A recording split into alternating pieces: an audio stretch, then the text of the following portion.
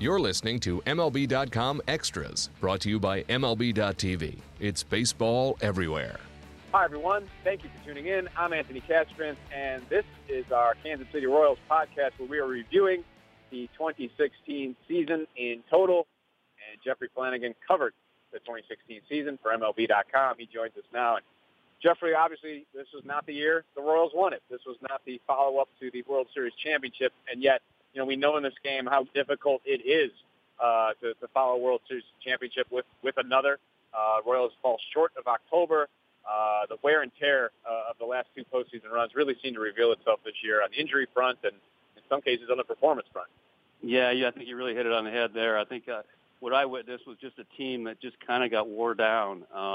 They were able to kind of get it together and make a great run in August, at one point winning 18 out of 22, but eventually just kind of ran out of gas. Lorenzo Cain got hurt again, and they've had Moustakas out for most of the season. Alex Gordon's missed a bunch of time. Just all the injuries that you didn't see happen to this team in 14 and 15 all caught up to them in 16. And I do think there was some emotional fatigue too, just from the long runs in 14 and 15, playing all the way till November.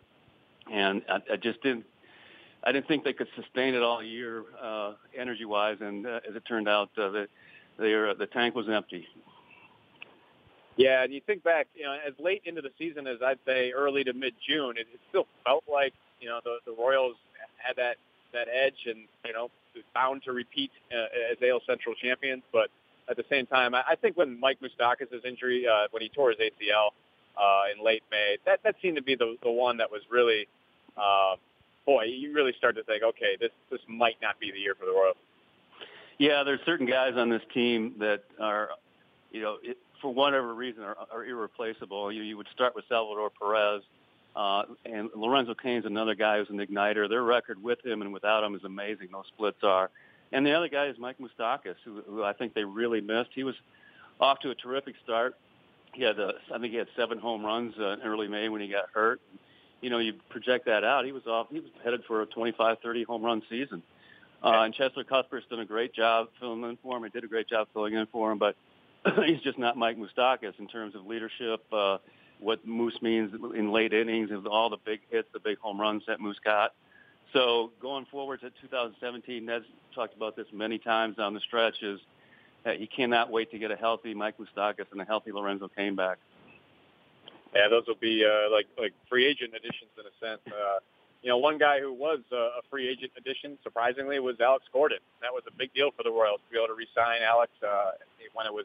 They went into last offseason. It seemed like everybody was conceding the fact that he was going to go elsewhere, but they were able to work things out. But, Alex Gordon just wasn't Alex Gordon this year. No, he wasn't. And, he never said this out loud, but I could tell in the last few weeks he just could not wait to just flush the 2016 season and start over next spring and surprise. And I think I'd fully expect him to bounce back and have an Alex Gordon-type season next year. He's just too good of a player, too talented, takes care of himself too well. Every athlete out there in the world has an off season, and we just saw it from Alex. You mentioned Cheslor Cuthbert and the job he did filling in for Moustakas. Whit Merrifield really stepped up for a team that DFA'd Omar Infante midway through the year at second base. Paulo Orlando really stepped up in some big stretches with Alex Gordon on the shelf. The Royals showed their depth a little bit this year with some of these guys making unexpected contributions.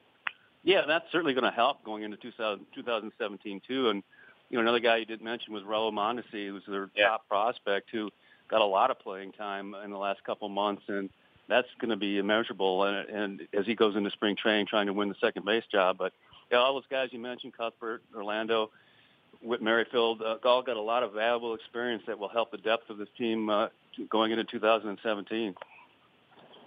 Another thing that will help is Danny Duffy in the rotation. And you look at the rotation, a huge step forward for Duffy. And also Ian Kennedy was kind of a panned free agent signing in the industry, and he really did well for them as well.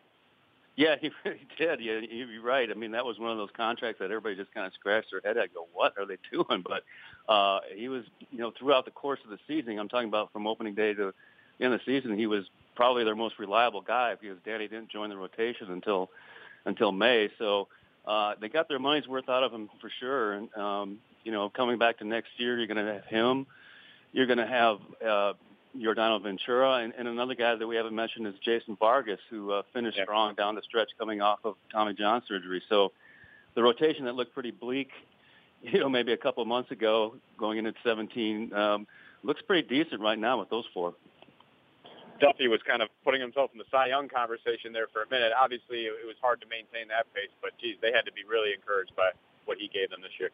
Absolutely. I mean, this is the guy they've been waiting for how many years now, and he just put it all together at once. And, think back to some of the amazing games he had over the season, that game against Tampa Bay when he almost no-hit them and struck out a franchise record 16. And, he started the year in the bullpen, and he was very happy in that role, too, because he was contributing, and because of injuries, was asked to be in the rotation again, and just did a terrific job, and probably has earned himself a multi-year deal. And how about Ventura, Jeffrey? Obviously, there was hope that he'd take a great leap forward in terms of consistency here in 2016. A young guy who's certainly shown major flashes in years past. But what did you make of his 2016 season?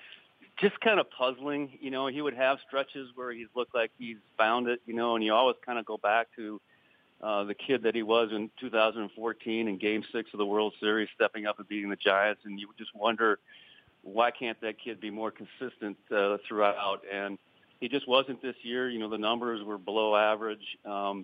He's got all the stuff. I think he even got better emotionally, not doing his antics that he had in past years and even earlier this year. So you kind of hope that at some point the light goes on for him, or as it did for Danny Duff. And if that happens, they're going to really have a top, power two arms in the top of the rotation. Jeffrey, obviously this club, so much of the way it's constructed is built around the idea of maximizing this window of contention.